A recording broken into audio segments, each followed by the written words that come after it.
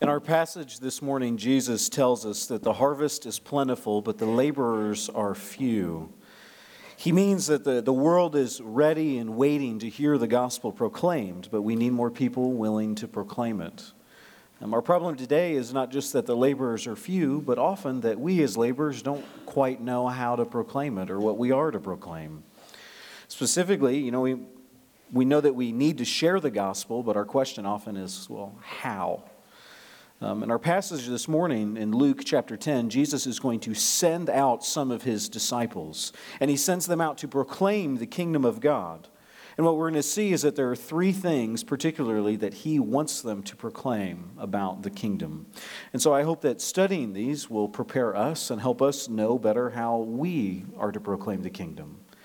So if you have your Bible, if you would turn with me to Luke chapter 10, starting in verse 1, and we're going to read all the way to 24.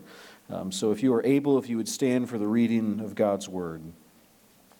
After this, the Lord appeared, appointing the 72 others, and sent them on ahead of him 2 by 2, into every town and place where he himself was about to go. And he said to them, "The harvest is plentiful, but the laborers are few. Therefore pray earnestly to the Lord of the harvest to send out laborers into his harvest. Go your way, behold, I'm sending you out as lambs in the midst of wolves. Carry no money bag, no knapsack, no sandals, and greet no one on the road. Whatever house you enter, first say, 'Peace be to this house.' And if a son of peace is there, your peace will rest upon him. But if not, it will return to you. And remain in the same house, eating and drinking what they provide, for the laborer deserves his wages. Do not go from house to house. Whenever you enter a town and they receive you, eat what is set before you. Heal the sick in it, and say to them, 'The kingdom of God has come near to you.' But whenever you enter a town and they do not receive it, go into the streets and say, 'Even the dust of your town that clings to our feet we wipe off against you.' Nevertheless, know this, that the kingdom of God has come near. I tell you, it will be more bearable on that day for Sodom than for that town. Woe to you, Chorazin! Woe to you, Bethsaida! For if mighty works done in you had been done in Tyre or in Sidon, they would have repented long ago, sitting in sackcloth and ashes. But it will be more bearable in the judgment for Tyre and Sidon than for you. And you, Capernaum, will you be exalted to heaven? You shall be brought down to Hades. For the one who hears you hears me, and the one who rejects me rejects you, rejects me, and the one who rejects me rejects him who sent me." And the 72 returned with joy, saying, "Lord, even the demons are subject to us in your name." And he said to them, "I saw Satan fall like lightning from heaven. Behold, I have given you authority to tread on serpents and scorpions, and over all the power of the enemy, and nothing shall hurt you. Nevertheless, do not rejoice in this, that the spirits are subject to you, but rejoice that your names are written in heaven." On that same hour he rejoiced in the Holy Spirit and said, "I thank you, Father, Lord of heaven and earth, that you have hidden these things from the wise and understanding and revealed them to little children. Yes, Father, for such was your gracious will. All things have been handed over to me by my Father. And no one knows who the Son is except the Father, or who the Father is except the Son, and any to whom the Son chooses to reveal him." Then turning to the disciples, he said privately, "Blessed are the eyes that see what you see.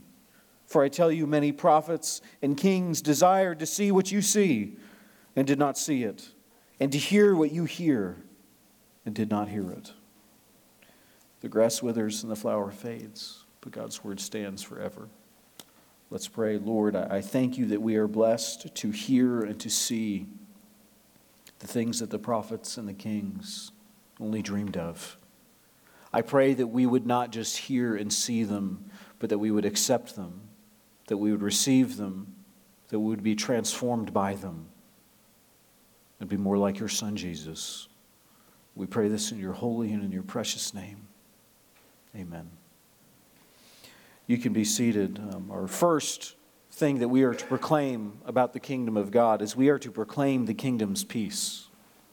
We are to proclaim the kingdom's peace, that we as disciples of Jesus are to proclaim the peace of the kingdom of God. And by peace, we're to proclaim that the peace with God is possible. We're supposed to proclaim that the shalom, the restoration to the way things were in Eden is here, that the Prince of Peace is coming to town. In verse 1 it says, "After this the Lord appointed 72 others and sent them on ahead of him, 2 by 2, into every town and place where he himself was about to go." So Jesus, he's commissioning more disciples. If you were here, you may remember in chapter 9, it began with Jesus sending out the 12 apostles. Now he sends out even more. He appoints so many more that we don't know all of their names. But they are given a mission just like the disciples were. They're to go ahead of Jesus to prepare the way. As John the Baptist prepared the way for the Messiah to come, so will they. They will walk into each village and to each town ahead of Jesus and to say, Jesus is coming.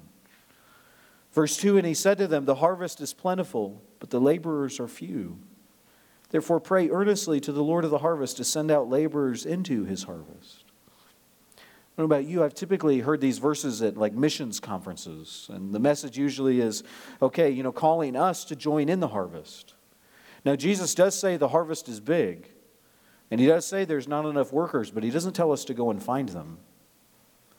Jesus doesn't command us to train them. What Jesus says is, therefore, pray.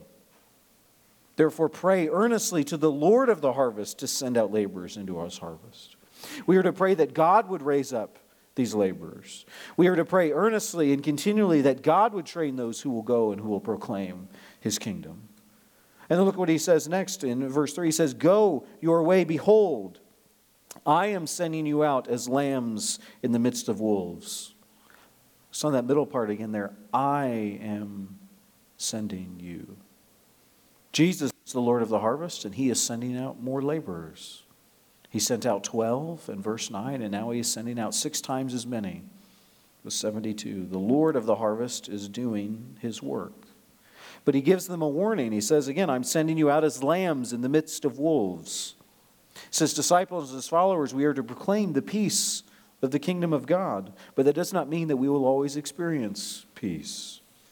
So even as the lamb, we are to be lambs of peace, but the world is a place of wolves.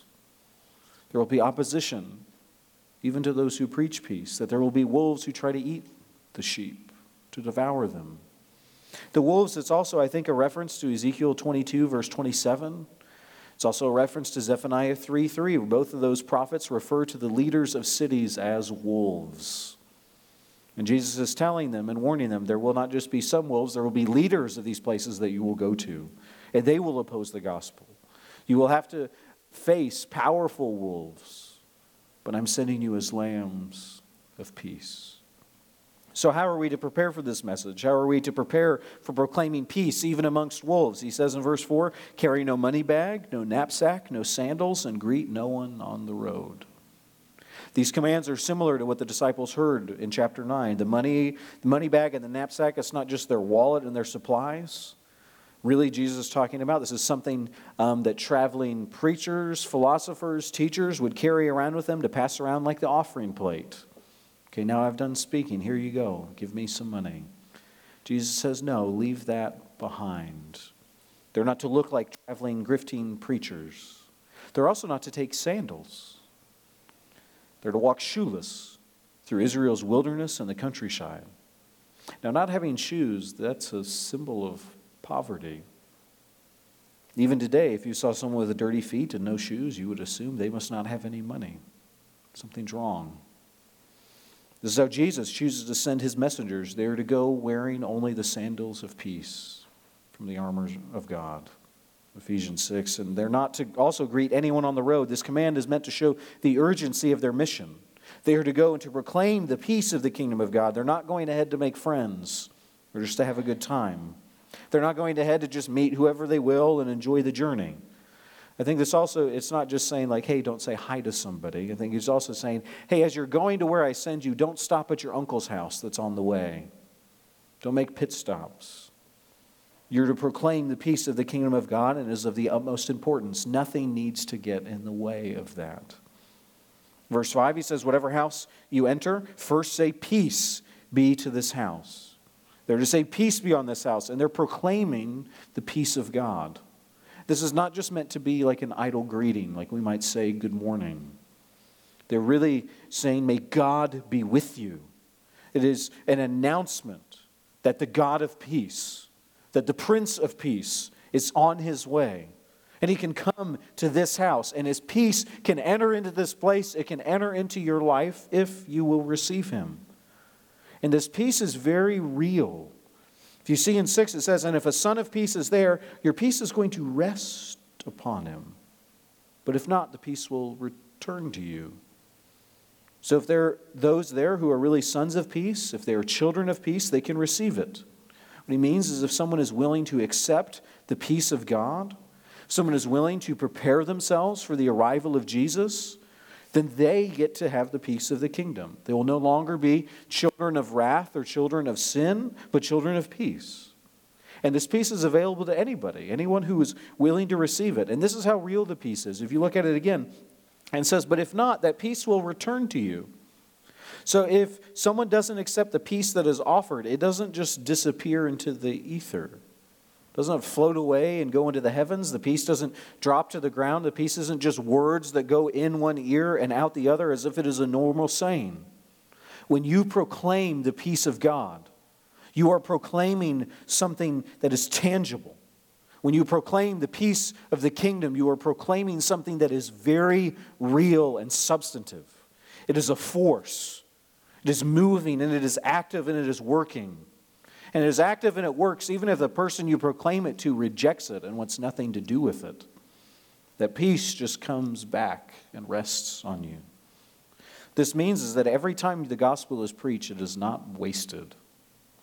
Every time that you proclaim the peace of Jesus, if it doesn't bless the hearers, it will bless you. Because the gospel is powerful and the peace of Jesus, it is active and it is always moving. It can either bless the person who hears it and accepts it, or it will bless the one who speaks it. And that peace will come and rest on us. And the blessing that comes from proclaiming the peace of God, part of that blessing is getting to see people become sons and daughters of peace. Seeing people come, accept Jesus, and become part of His family. And that blessing should be enough, but he also tells us in 7, and remain in the same house, gives further directions, eating and drinking what they provide. For the laborer deserves his wages. Do not go from house to house. Again, the heart of this is he's saying that you are not to take advantage of people. That as you go and you proclaim my peace, you're to take care of those who care for you. The first house that receives you, stay there. They're not to bounce from house to house, getting to the biggest house, the nicest accommodations, or the people who have the most influence, or even the people you might like more. The first person that receives you, stay there. The first person who welcomes you as a proclaimer of peace, if they live in the shack on the end of town, that's where you're staying until it's time to move on. And then to eat and to drink whatever the host offers them, eating and drinking what they provide. But there's also, you see too, there is the expectation that they would be provided for. This is the reason Jesus says, don't take anything with you as you go to proclaim my peace, because the sons and daughters of peace will find you and receive you, and they will care for you. And as workers of the kingdom, they deserve to be paid for their labor. This is part of where we get the idea that it's good and right to pay people who serve Christ's church as pastors and leaders and ministers of the gospel. However, they're also not supposed to go house to house trying to just maximize their profits or pad their own pockets. You should be provided for and given enough, but they need to be make sure as well they're not taking advantage over them who are giving to them. Verse 8, he says, and whenever you enter the town and they receive you, eat what is set before you. He says it again. He's hitting this home that you are to accept what is given. When someone sets dinner in front of you, don't ask for something else. They're not to be picky eaters. I don't know about you, I can be a picky eater sometimes. As my wife will attest. I think I've gotten much better over the years, but I've got a long ways to go probably. However, if you invite me over to your house, you may put something before me that I would not choose to eat. If you put it before me, I'm going to eat it. I'm going to eat it. I'm going to say thank you, even if I don't like it. Okay, that's part, and then I'm going to thank you, and we'll move on. That's part of what Jesus wants the disciples to do, right? As he says, if they put it in front of you, don't say, oh, you know what, that's really not my favorite. I really prefer there to be no onions. I'm not really a big nut fan. You just eat it. Accept what you've been given because it's a gift. This is not a restaurant where you can order what you want. But it's also saying, trust that God is going to provide for you what you need, even if it's not quite what you would choose. However, there's also something deeper happening here. This is also a foreshadowing of the book of Acts. This foreshadowing that Jesus is going to tell Peter, Peter, take and eat what I've presented in front of you. Okay, a good Jew would be very horrified to hear Jesus command, whatever gets set before you, eat. He would say, whoa, what do you mean, whatever? There's a bunch of rules. We have a list of laws of what I can and cannot eat. I'm just asking to make sure that they're following it. But after Jesus' resurrection, the law will be fulfilled. And the Gentiles and their food will be accepted in the kingdom. And this moment is just a hint and a foreshadowing that one day they should and they will accept everything that is set in front of them, even if it is from Gentiles. In the 9, he also says, and heal the sick in them. Heal the sick in the town and say to them, the kingdom of God has come near you. Jesus very quickly, just kind of in the middle of that, and heal the sick. Which shows us that they too, these 72, have been given the authority, like the disciples, to heal sickness and to cast out demons. And the miracles, they are part of the proof that they truly are messengers of Jesus, that they are coming as his emissaries, and the emissaries of the one who can heal all of our infirmities. But it also shows that they are to care for the very real needs of the people that they're serving and proclaiming. They are not just there to talk about spiritual things, they're also there to meet their very real physical needs. So part of our proclamation of peace should also be to try to bring peace to people's circumstances as much as we can. Now, we may not be able to heal the sick, but we can help the sick. We can give to the poor.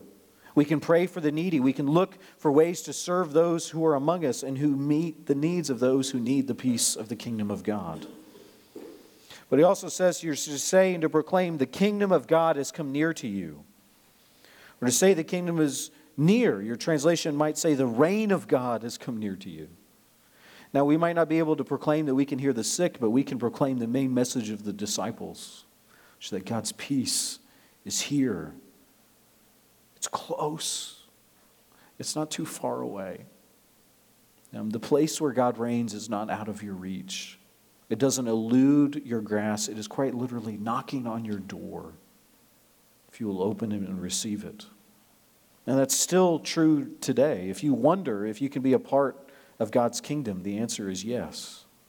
If you hear of the peace that passes all understanding, the kind of peace that can leave you calm even as you face incredible suffering and death, the kind of peace that can deal with all of your sin and your unrighteousness, the kind of peace that can bring restoration in between you and God and the restoration of your life so that when God sees you and he looks at you, he won't shake his head and be disappointed. He won't see a sinner. He will look at you and he will smile in love.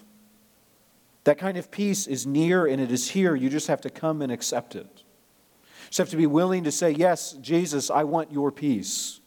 Jesus, I want you to come into my life. Jesus, I want to be part of the kingdom. And if you are willing to receive Jesus, that peace and all of its power will come and rest upon you. So the good news is that there is peace available to anyone who wants it. But we are not only to proclaim the peace and the good news of the kingdom. The gospel also has bad news. Point number 2 is that we are to proclaim the kingdom's judgment. We are to proclaim the kingdom's judgment. We are also to proclaim this. It is not just that there is peace for those who want it, it is also for those who reject it. They will face the judgment of the kingdom of God. Verse 10, whenever you enter a town and they don't receive you, go into its streets and say, even the dust of your town that clings to our feet, we will wipe off against you. Nevertheless, know this, the kingdom of God has come near. Again, like Luke 9, we see this idea of the shaking of dust from your feet. It's a proclamation. Okay, you don't want anything to do with the peace of the kingdom of God, then the peace of the kingdom of God will have nothing to do with you.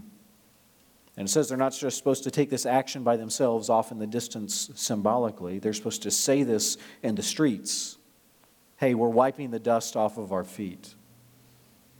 They're also to say that the kingdom of God has come near. This was your chance to see Jesus. This was your chance to be welcomed into the kingdom of God, but you have rejected it and you have turned aside. And now one day when you stand before the throne of that king, you too will be rejected. And you will not be able to say on the day of your death that you didn't know, that no one told you. And then Jesus tells them also not just He's not just telling them something extreme, he is telling them to say something extreme, to proclaim something about God's judgment. 12, I tell you, it will be more bearable on that day for Sodom than for that town. They are to proclaim that judgment is coming to them, and part of proclaiming the gospel, this can be a part that we either ignore or that we overemphasize, but whatever we do, we must proclaim it. He says, if you don't receive the gospel, you are going to be punished for eternity. And it's not going to be a light punishment. It's not going to be like annihilationism. You'll just kind of cease to exist and it'll be okay. It's not going to be like purgatory where your punishment is meant to be disciplinary or redemptive. Eventually it'll end and you'll get out of it. Your punishment is going to be worse than the punishment that Sodom and Gomorrah will receive. And there too, they're to proclaim this. To proclaim that the towns that reject the gospel and want nothing to do with the peace of Jesus, they will face a harsher judgment than the town that raped women to death. The town, the worst city that they could think of, a town that hoarded its wealth and took advantage of the poor, a town filled with sexual dysfunction, that any city that rejects Jesus will face more judgment than that one. More judgment than the one that God rained down fire and sulfur from the sky to wipe off of the map. The city that when Lot's wife just looked back at it, she was turned into a pillar of salt.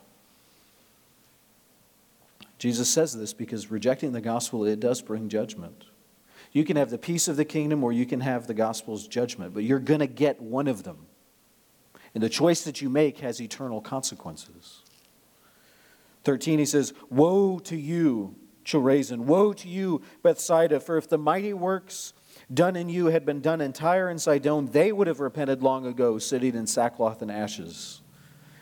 Jesus doesn't just say, hey, say that. He also says, now you are to say this, proclaim woes. And woe, it's a word that the prophets would use to signal judgment.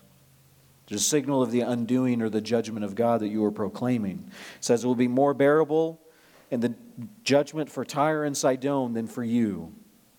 These two cities, Chorazin and Bethsaida, that are mentioned there, that are going to face judgment because they reject the message of Jesus.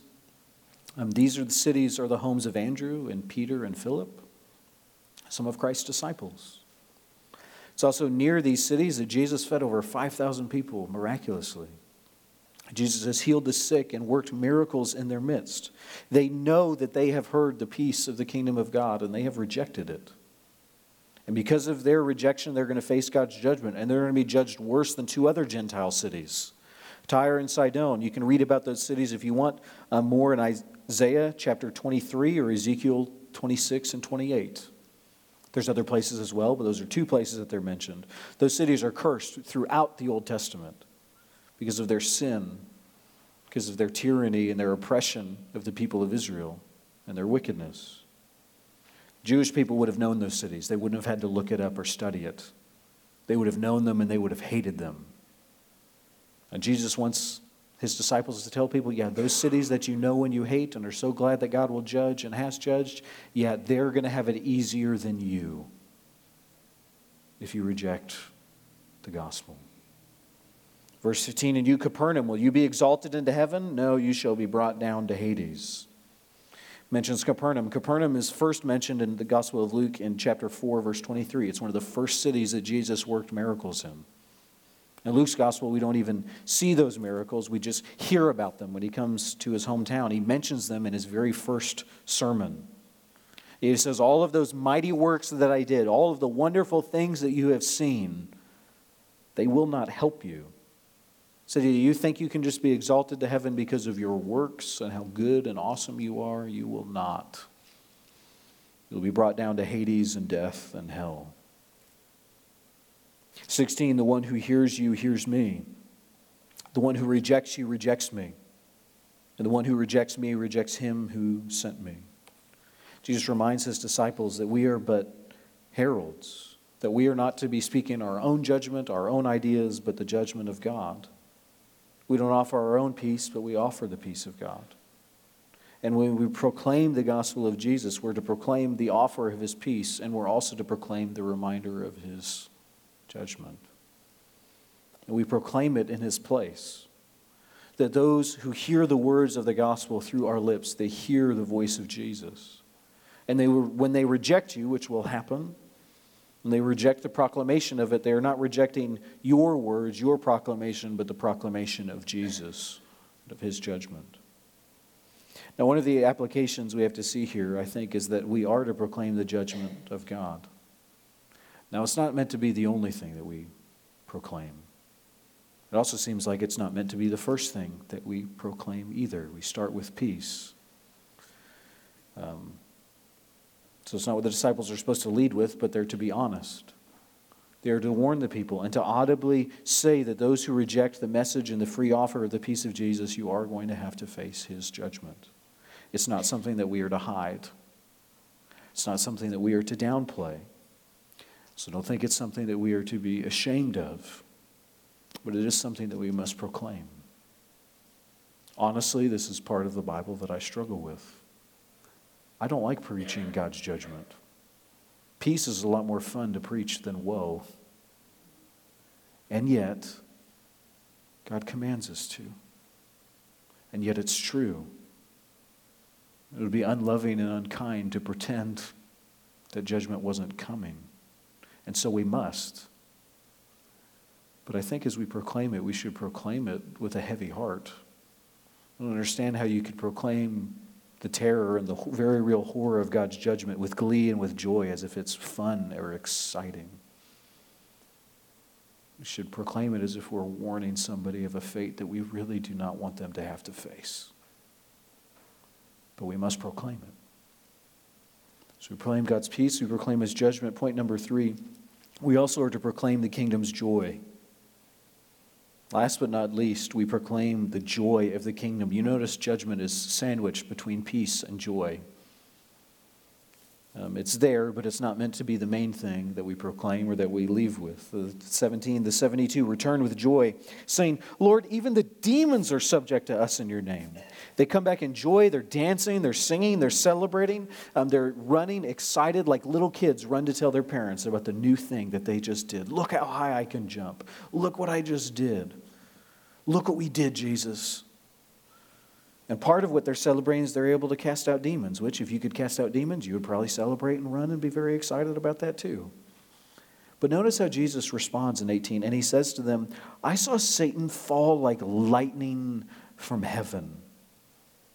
Jesus doesn't say, oh, that's cute, that's nice. Jesus says, actually, something more amazing than you can imagine is happening.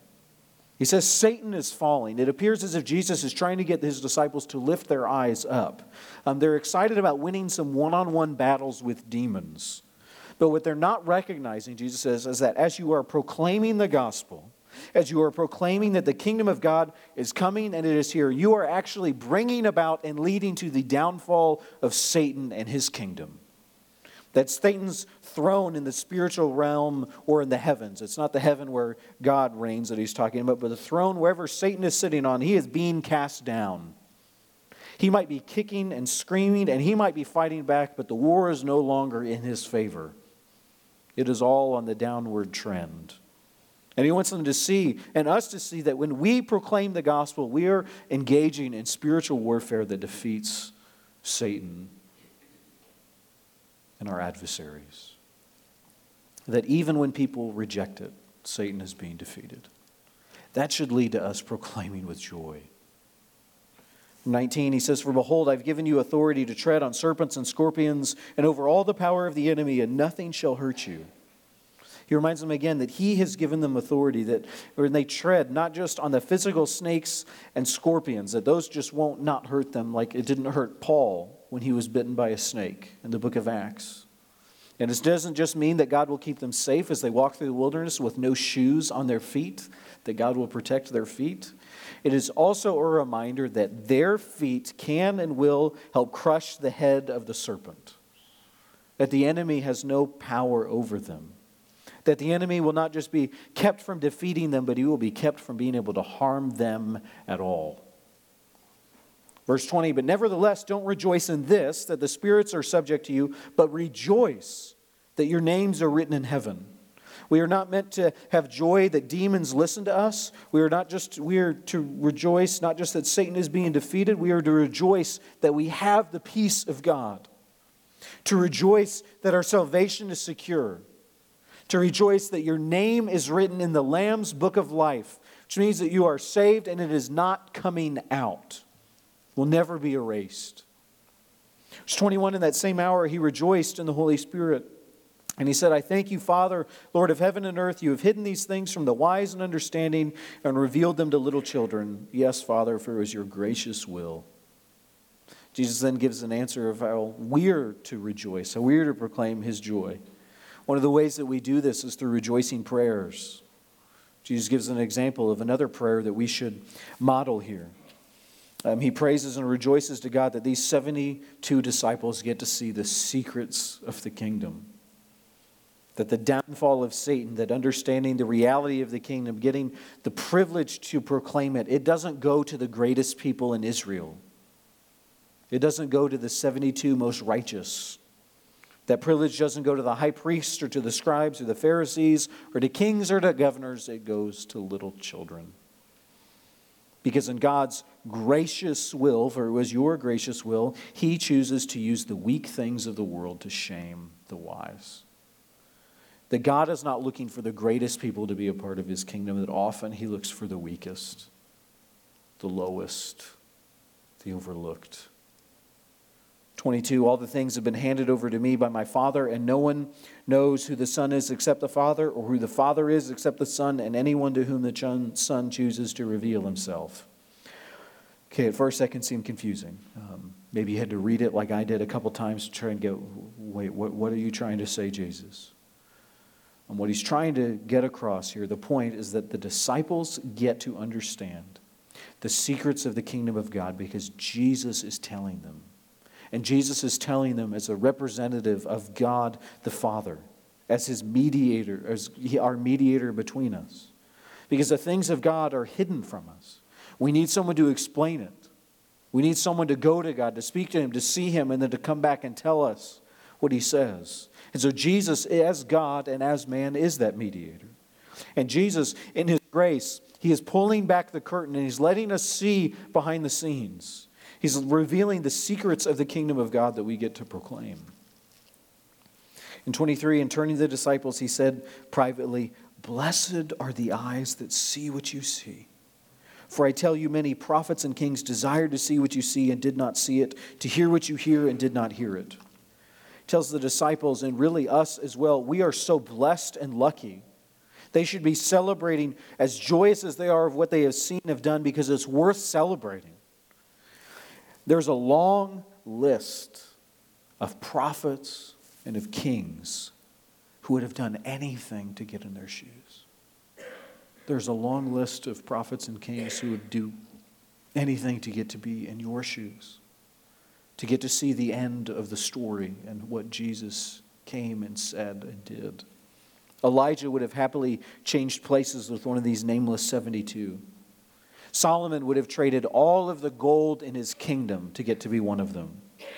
King David would have let somebody else kill Goliath.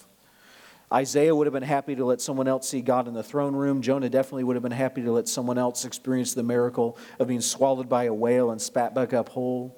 Joshua, who saw the walls of Jericho come tumbling down and God stopped the sun and the moon and the stars from moving, would have traded places with any of them to get to be able to proclaim the gospel that the kingdom of God is here. Many prophets and kings desire to see what you see and to hear what you hear. Getting to proclaim the gospel should be a joy. It should not be a burden. It shouldn't be something that we sit and think, yeah, I really should be proclaiming the gospel more. I guess I don't really get to do that. We should proclaim the joy of the kingdom of God with joy because it is the greatest thing in the world and it is worth celebrating. And we should proclaim it with joy. We should proclaim the joy of eternal life, the joy of the secrets of the kingdom, and the joy of Jesus is available to anyone who would come in faith. So where have we been this morning? Well, we need to proclaim the peace of the kingdom, the judgment of the kingdom, and the joy of the kingdom. So I hope that we can go forth this morning as workers at the plentiful harvest, as workers that are sent by our Lord and our Savior, and let us go forth proclaiming the kingdom of God. Let's bow our heads and pray as our team comes up to lead us in worship once more. Lord, I pray that you would fill us with the peace and with the joy of your kingdom. Lord, that you would fill us with your boldness and that you would send us to proclaim it. Lord, that we would not be ashamed of the things that we have seen, of the things that we have heard, and the things that we have read. Give us boldness to proclaim them, even knowing we may be rejected, even knowing that people may think us fools. Lord, because the kingdom of God is so unbelievable, so incredible. It is something that our ancestors dreamed of getting to see, and they only saw it darkly from afar. Lord, encourage us. Remind us of the wonderful joys and blessings that we have, the privilege that it is to get to proclaim your kingdom. And help us to do so, that we may see people come and join us as brothers and sisters and as your sons and daughters in the kingdom of God. Pray this in the name of Jesus. Amen. Won't you stand as we worship our Savior through song once more? Amen. His mercies are worth singing about. Just a reminder, the baby sprinkle shower for Megan and Caleb is going to be over there right after service, so make sure you stop by and show them your love. Our benediction this morning is from 1 Corinthians 15:58. Therefore, my beloved brothers and sisters, be steadfast, immovable, always abounding in the work of the Lord, knowing that in the Lord your labor is not in vain. God bless you. Go in the peace of the kingdom.